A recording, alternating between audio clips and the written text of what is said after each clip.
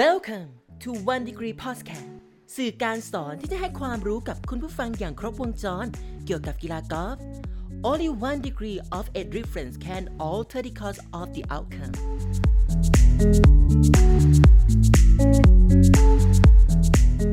สวัสดีครับยินดีต้อนรับเข้าสู่รายการ Ask โปรป้อมนะครับตอนนี้อยู่กับผมนะครับโปรคิววิมลศิลปินนะครับแล้วก็อยู่กับโปรป้อมเพชรนะครับสวัสดีพี่ป้อมนะครับสวัสดีครับโปรคิวครับครับพี่ป้อมครับวันนี้นะครับมาคุยกันต่อดีกว่านะครับวันนั้นคราวที่แล้วเราคุยกันเรื่องของชีวิตนักกอล์ฟใช่ไหมครับเราได้คุยกันเรื่องของวงจรว่ามันเกิดอะไรขึ้นบ้างเวลาที่นักกีฬาเนี่ยอาการหัวร้อนมันเกิดอะไรขึ้นบ้างนะครับทีนี้วันนี้จะเป็นเอพิโซดที่พูดถึงเกี่ยวกับการแก้ไขตรงนั้นเบรกไซเคิลนั้นให้ได้ส่งให้พี่ป้อมต่อเลยครับผมวงจรที่โปรคิวได้เกริ่นถึงตอนเมื่อสักครู่ครับก็คือเรื่องของวงจรฮอตเฮดหรือว่าวงจรหัวร้อนของเด็กๆทุกคนที่จะเป็นนะครับรวมถึงนักกีฬาอาชีพบางคนที่มีความร้อนของเรื่องอารมณ์เบรกตัวเองไม่อยู่สุดท้ายก็เละเทะหรือไม่ก็หายนะมาเลยใช่ครับนักกีฬาอาชีพบางคนนะครับไม่ได้ถูกแค่ตักเตือนแต่อาจจะถูกถึงเรื่องของการปรับเงินรางวัลใช่ครับปรับเงินเลยแหละครับไม่ใช่ปรับเงินรางวัลคือโดนปรับใน PGA Tour หรือ LPGA เนี่ยค่อนข้างที่จะแพงเลยนอกจากมันจะไปกระทบต่อสภาพจิตใจของเรานะครับไปกระทบต่อเกมกอล์ฟของเราเนี่ยมันจะไปกระทบเงินในกระเป๋าตังค์ของเราอีกนะถือว่าเป็นตัวอย่างที่ไม่ดีใช่ครับถ้าเราสามารถที่จะสร้างนักกีฬา1คนขึ้นมาเนี่ยให้เขามีศักยภาพในเรื่องของการเล่นในเรื่องของการตีที่ดีมีร่างกายที่แข็งแรงไม่เจ็บแล้วก็สามารถคอนโทรลความคิดตัวเองได้ด้วยเนี่ยผมป้อมเชื่อนะครับว่านักกีฬาคนนั้นเนี่ยจะเป็นนักกีฬาในอุดมคติของวงการกอล์ฟเลยนะฮะเดี๋ยวเรามาเริ่มเลยดีกว่าครับได้ครับวงจรของนักกีฬากอล์ฟที่ดีนะครับย้อนกลับไปนิดนึงก็คือเป็นเรื่องของ tangible กับ intangible คือสิ่งที่จับต้องได้กับไม่ได้ถูกต้องครับจับต้องได้หรือจับต้องไม่ได้นะครับจะให้มองง่ายๆคือจับต้องได้คือทุกอย่างที่เป็นอะไรที่เป็น physical หมดทั้งมองเห็นและมองไม่เห็นแต่ถ้ามีอยู่จริงก็คือเป็น physical intangible ก็คือจับต้องไม่ได้นั่นเองหรือสิ่งที่เราอยู่ภายในตัวเราเองร่างกายในของเราก็คือจิตใจของเรานั่นเองจิตใจหรือความคิดของเราเนี่ยจะกระทบกันอยู่แล้วความคิดมันก็จะไปกระทบกับเรื่องของอารมณ์ในวงจรของจิตวิทยากีฬาเนี่ยนะครับที่โปรป้อมได้ศึกษามาแล้วก็ได้รับรู้มาเนี่ยเรื่องแรกเลยคือการสร้างแรงจูงใจครับคุณคิวเมื่อเรามีแรงจูงใจที่ดีเราก็สามารถที่จ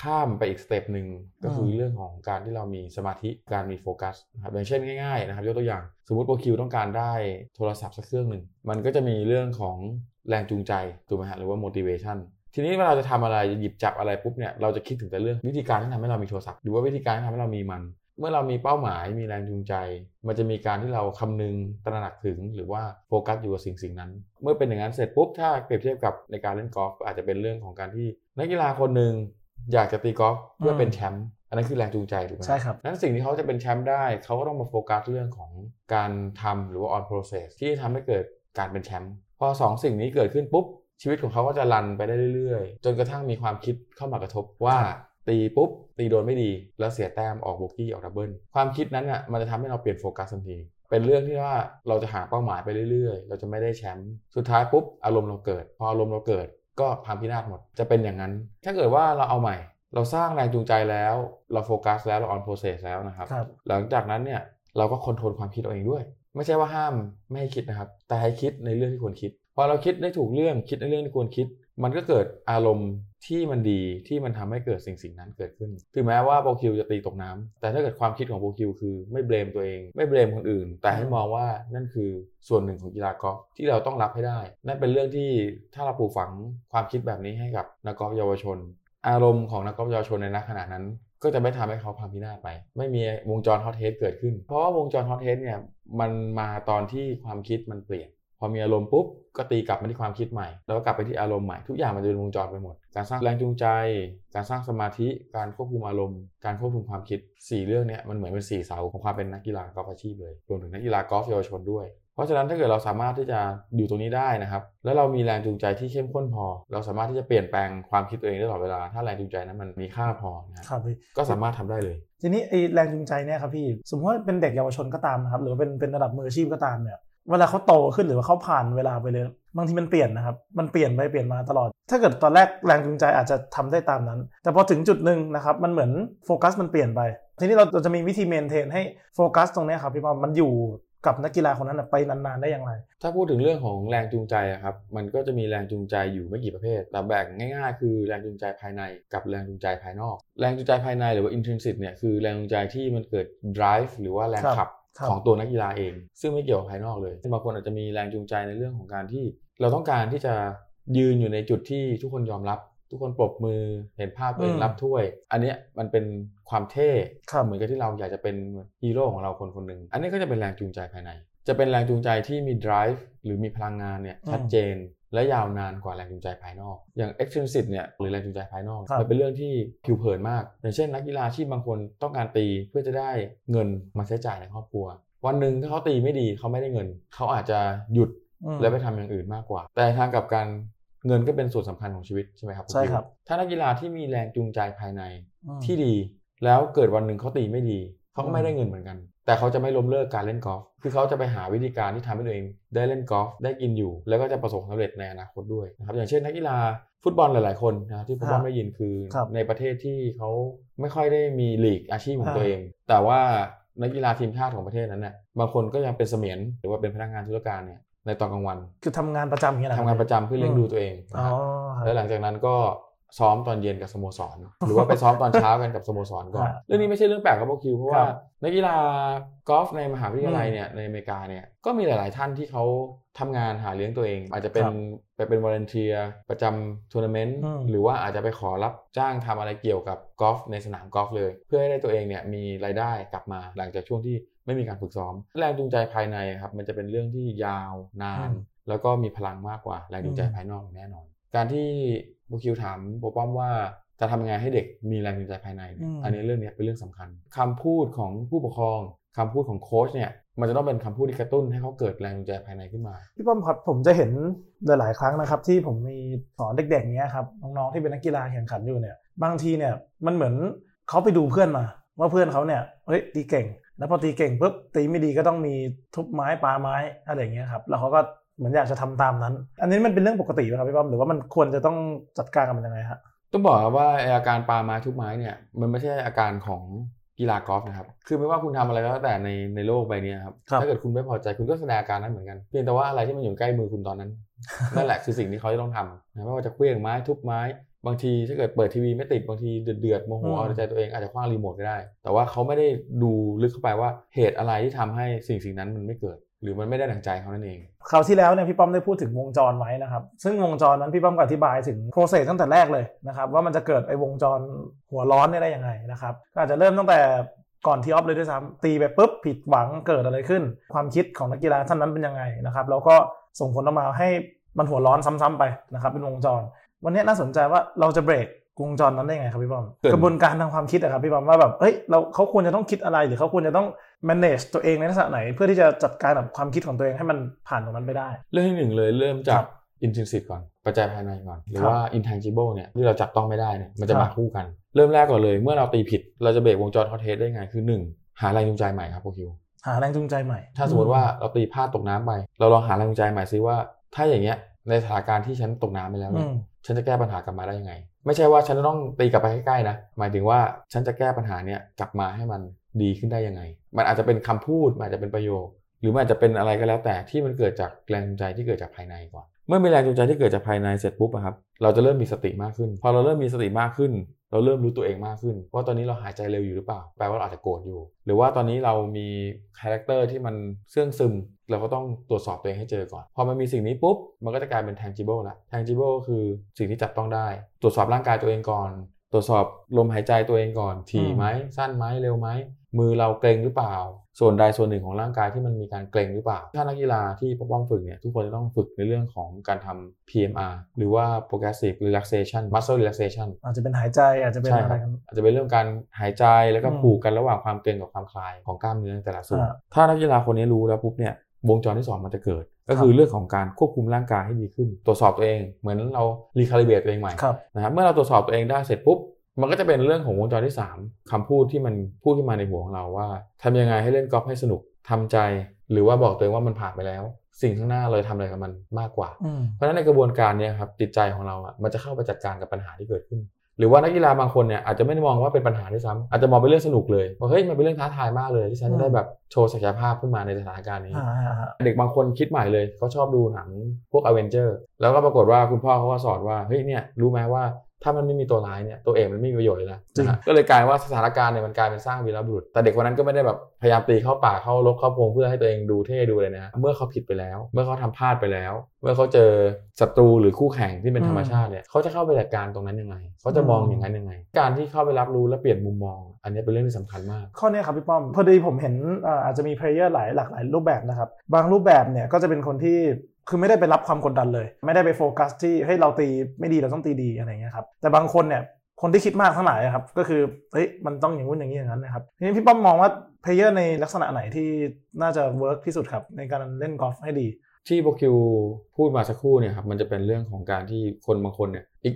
ignoring ไปเลยฉันไม่รับสถานการณ์เนี่ยฉันรับไม่ได้ฉันก็ไม่รับเลยเล่นไปเลยโดยที่เกิดอะไรขึ้นก็ไม่รู้คือปิดไปเลยใช่ครับคนที่แบบตีเข้าป่าตกน้ำก็ชิลสมมติระดับนักกีฬา2คนที่ performance เท่ากันนะครับคาแรคเตอร์คนนึงอาจจะตีเข้าป่าไม่คิดอะไรตีตกน้ำก็ไม่คิดอะไรหลุม18จะตีขึ้นไปพัดได้แชมป์ก็ไม่คิดอะไรเหมือนกันส่วนอีกคนนึงเนี่ยลิสต์มาได้เป็นยาวเหยียดเลยครับว่าในสิ่งที่อยู่ในหัวเขาที่มันรันขึ้นมาเนี่ยเยอะมากจริงๆอาการ ignoring เนี่ยเป็นอาการที่มนุษย์ทุกคนเป็นอยู่แล้วฉันไม่สนใจฉันไม่ใส่ใจฉันไม่มองมาเลยก็ได้การ ignoring แล้วสเต็ปต่อไปเนี่ยคุณเข้าไปจัดการปัญหาหรือเปล่า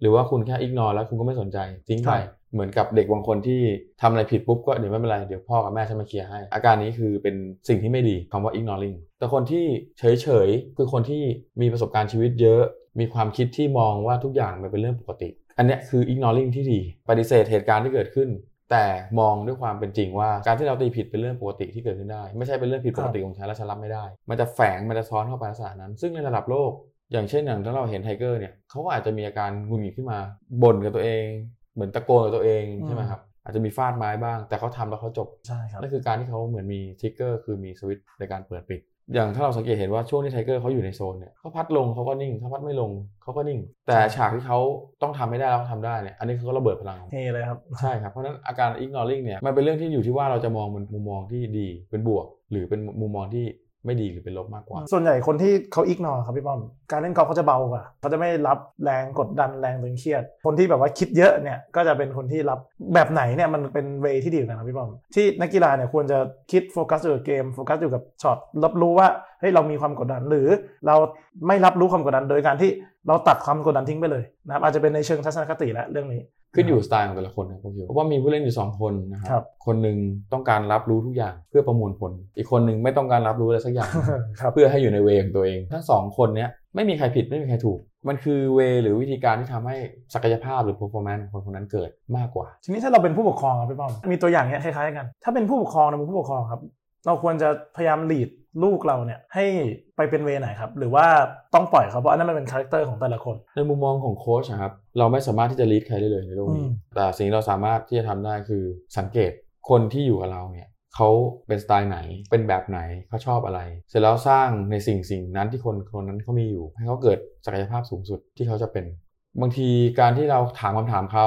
ถึงข้อดีและข้อเสียในสิ่งที่เขาเป็นมันอาจจะทำให้เขารู้สึกตัวก็ได้แล้วมันก็อาจจะทำให้เขาเปลี่ยนก็ได้แต่ถ้าเราไปบอกเขาว่าต้องทำอย่างนี้นะต้องทำอย่างนั้นนะเดี๋ยวอันนี้มันจะดีนะทำไมไม่ทำอย่างนี้ทำไมไม่ทำอย่างนั้นมันคือการที่ทำให้เขาไม่ใช่ตัวเขาเองเพราะว่าเราพยายามจะไปดึงเขาเข้ามาหรือว่าดึงไปในทิศทางที่มันถูกต้องแต่ความเป็นจริงคือเราก็รู้อยู่แล้วว่าสิ่งที่เขาทำมันไม่ถูกแต่คนที่จะเปลี่ยนไม่ใช่เราเปลี่ยนเขาแต่เป็นเขาเปลี่ยนตัวเขาเองคือด้วยคำถามที่เราถามเขาคือเขาจะเปลี่ยนหรือทำอะไรก็ต้องเป็นแรงจูงใจเขาจะยั่งยืนกว่ากลับมาที่อันแรกที่พี่ป้อมพูดมีหลายคนชอบบอกว่าป้อมชอบคนนักกีฬาเก่งๆสิ่งที่นักกีฬาเหล่านั้นเนี่ยเขาเก่งเพราะว่าเขารู้ตัวเองว่าเขาต้องการอะไรแต่นักกีฬาที่ไม่เก่งจะทำยังไงให้เก่งอันนี้แหละครับเป็นสิ่งที่ยากมากเลยตัวเขาเองไม่รู้เขาต้องการอะไรเมื่อเราถามคำถามเขาหรือสร้างบรรยากาศให้เขารับรู้ได้ว่าถ้าคุณจะเก่งคุณต้องเปลี่ยนแปลงตัวเองนะไปในทิศทางนี้นี่สิ่งนั้นนะครับมันจะทำให้คนที่ไม่เก่งกลายเป็นคนเก่งอันนี้คื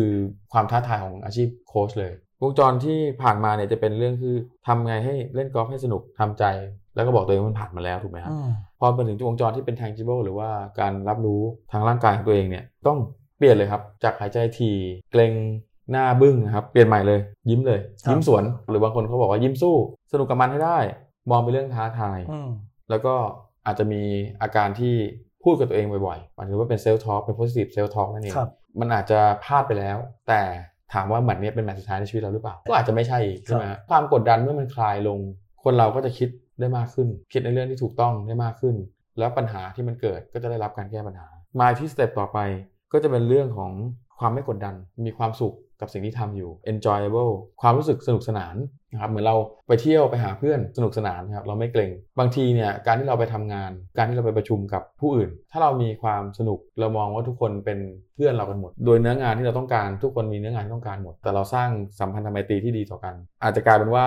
งานมันไม่ได้ยากอย่างที่คิดที่ยากเพราะว่าเราเองต่างหากที่มองมันผิดมองคนละมุมการที่จัดประชุมอาจจะจัดประชุมที่มีการกินข้าวเกิดขึ้นด้วยเพราะมันคือการสังสรรค์การเอนจอยกันมันจะได้ผลที่ดีกว่าการที่เราไปนั่งเครียดกันในห้องประชุมแล้วก็เบลมกันโทษกันนะครับโยนปัญหาให้กันซึ่งสิ่งนั้นเนี่ยมันไม่เกิดการพัฒนาอย่างยั่งยืนขึ้นมาได้ทีนี้มอสเต็ปต่อไปนะครับก็คือสเต็ปสุดท้ายแล้วของเรื่องของ tangible ในวงจรนักกีฬากอล์ฟนะครับก็คือร่างกายเนี่ยรู้สึกผ่อนคลายเข้าสู่โหมดขยับร่างกายได้ดีพอเรารู้สึกผ่อนคลายเราไม่รู้สึกเกร็งสมองเราสั่งงานไปที่กล้ามเนื้อสั่งงานไปที่การรวมกันของกล้ามเนื้อมันจะเกิดการซิงค์กันได้ดีขึ้นมันโฟลว์นั่นแหละมันโฟลว์พอมันโฟลว์เสร็จปุ๊บเราจะหยิบจะจับอะไรเนี่ยเราเป็นสิ่งเดียวกับสิ่งนั้นเราเป็นหนึ่งเดียวกับสิ่งนั้นนักดาบญี่ปุ่นที่เขาบอกว่าเรากับดาบต้องเป็นหนึ่งเดียวกันเหมือนกันครับไม่ต่างกันพวกอยู่นักกอล์ฟที่มีเซนซอรี่หรือว่าเซนส์ที่ดีเนี่ยสัมผัสได้ถึงหน้าไม้เลยว่าตอนนี้อยู่ตรงไหนสัมผัสได้ถึงว่าหน้าไม้เปิดหรือปิดสัมผัสได้เลยว่าจังหวะเนี้ยให้มันบางนิดนึงให้มันหนานิดนึงให้มันเป็นลักษณะนี้เขาสามารถสั่งได้หมดเขาอยู่ในภาวะที่พร้อมแล้วก็ร่างกายสมดุลมากอันนี้เป็นเรื่องที่เราชอบเห็นว่าเราทำได้ดีแล้วเราก็กลับมานั่งมองแค่เรื่องของ tangible คือเรื่องของการขยับร่างกายตำแหน่ง position ความเร็วถูกไหมครับแต่เราไม่ได้มองแล้วว่าสิ่งที่ทำให้สิ่งนั้นเกิดเนี่ยอาจจะมาที่ความคิดก็ได้นะครับอาจจะมาที่ intangible ก็ได้ว่าเพราะเขามีความรู้สึกดีเขามีความรู้สึกสบายเพราะเราได้วงจรนี้เสร็จปุ๊บเราก็ตีต่อไปลูกนึงพอเริ่มตีปั้งเข้าไปปุ๊บดีหรือไม่ดีเราก็รู้เลยครับว่าเราต้องคิดอะไรต่อเราคงไม่รวมตัวกลับไปคิดเป็นวงจรนักกอล์ฟแล้วเราจะเป็นวงจรของนักกีฬากอล์ฟแทนเบรกวงจรได้เสร็จปุ๊บเราก็ทำวงจรใหม่ที่ดีเนี่ยไปเรื่อยๆแทนที่จะเป็นทำวงจรเก่าใช่ไหมครับถูกต้องครับฟังดูการรับรู้ตัวเองของนักกีฬาเนี่ยสำคัญมากต้องฝึกครับพวกคิวครับแม้กระทั่งในสนามไดรฟ์เนี่ยที่เรามาซ้อมวงกันหรือว่ามันไดรฟ์กันเนี่ยการที่ฝึกกระบวนการให้นักกีฬาคิดเนี่ยไม่ได้เป็นคิดวิเคราะห์ลูกที่ผ่านมาแต่เป็นคิดวิเคราะห์ลูกต่อไปถ้าสมมุติว่าเราตี1ลูกปั้งออกไปแล้วฟีลลิ่งเราเป็นไงลูกต่อไปเราจะเข้าไปจัดการกับมันยังไงเพื่อไม่เกิดฟีลลิ่งเดิมต่อแต่ไม่ใช่กลับไปนั่งหาหรือว่าวิเคราะห์หรือว่าหาดีเทลว่าทำไมฉันผิดฉันเป็นอะไรฉันเป็นนู่นฉันเป็นนี่ฉันนั่นคือสิ่งนั้นนะครับมันการที่ทำให้เราเป็นวิเคราะห์ย้อนหลังแต่ในกีฬากอล์ฟคือวิเคราะห์ไปข้างหน้ามากกว่าถ้าเราฝึกเรื่องนี้ครับมันติดเป็นนิสัยเข้าไปในสนามจริงได้เราจะมีเวลาในการคิดเพื่อจัดการแก้ปัญหาช็อตถัดไปเนี่ยได้เยอะกว่าปกติเลยทั้งคิวเด็กบางคนเนี่ยตีเสร็จปุ๊บไม่ดีตกน้ำนะฮะเดินไป3หลุมยังคิดถึงวงนั้นอยู่เลยทั้งที่ช็อตต่อไปเนี่ยไม่ใช่วงนั้นแล้วไม่ใช่ลูกนั้นไม่ใช่ทำเลนั้นแล้วก็ไม่ใช่สถานการณ์นั้นด้วยก็กลายเป็นคิดย้อนหลังที่คิดย้อนหลังเวลาข้างหน้าก็ยิ่งน้อยลงกว่าจะรู้ตัวอีกที3หลุม4หลุมไปนะ3-4 แต้มดึงกลับมาไม่ได้แล้วเหมือนนั้นหมดโอกาสนะมันต้องเริ่มเปลี่ยนตั้งแต่เรื่องของความคิดก่อนเลยพอเรารู้ปุ๊บเราจับวงจรเจอปุ๊บเปลี่ยนวงจรซะเรื่องนี้ต้องฝึกกันนะครับท่านผู้ฟังทุกท่านวันนี้นะครับลองเอาทริคพวกนี้นะครับไปลองฝึกกันนะครับแล้วก็ถ้าเกิดว่าเบรกวงจรได้เร็วเมื่อไหร่แล้วสร้างวงจรใหม่ที่เป็นวงจรที่ส่งผลให้เราเล่นได้ดีขึ้นเนี่ยแล้วทำอย่างนั้นซ้ำๆไปเรื่อยๆจนมันกลายเป็นธรรมชาติของเรามันก็จะอยู่ยั่งยืนใช่ไหมครับพี่บอมถูกต้องครับมันก็จะเป็นวงจรที่ทำไปแล้วมีแต่ความสุขพอสมควรนะครับวันนี้นะครับก่อนจะจากกันนะครับพี่ป้อมผมฝากทุกท่านนะครับติดตามพอดแคสต์นิดนึงนะครับทุกรายการนะครับของ1 Degree Center นะครับจากทาง YouTube นะครับ1 Degree Center นะครับหรือว่าเพจใน Facebook นะครับหรือใน IG นะครับเป็น1 Degree Center เหมือนกันนะครับติดตามผลงานส่วนตัวนะครับเพจโปรบอมเพชรนะครับแล้วก็เป็น IG โปรบอมเพชรเช่นกันนะครับส่วนของผมนะครับ igqq.golf นะครับขอขอบคุณนะครับพี่ป้อมสปอนเซอร์ของเรานะครับบริษัทสิงห์คอร์ปอเรชั่นครับนิทราสปอร์ตซันสกรีนครับแล้วก็บริษัทลิวเนียนไทยแลนด์นะครับสำหรับวันนี้นะครับผมแล้วก็โปรบอมเพชรนะครับขออนุญาตลาไปก่อนนะครับสวัสดีครับสวัสดีครับติดตามทุกรายการของ One Degree Podcast ทาง YouTube และทุกที่ที่คุณฟัง podcast ได้แล้ววันนี้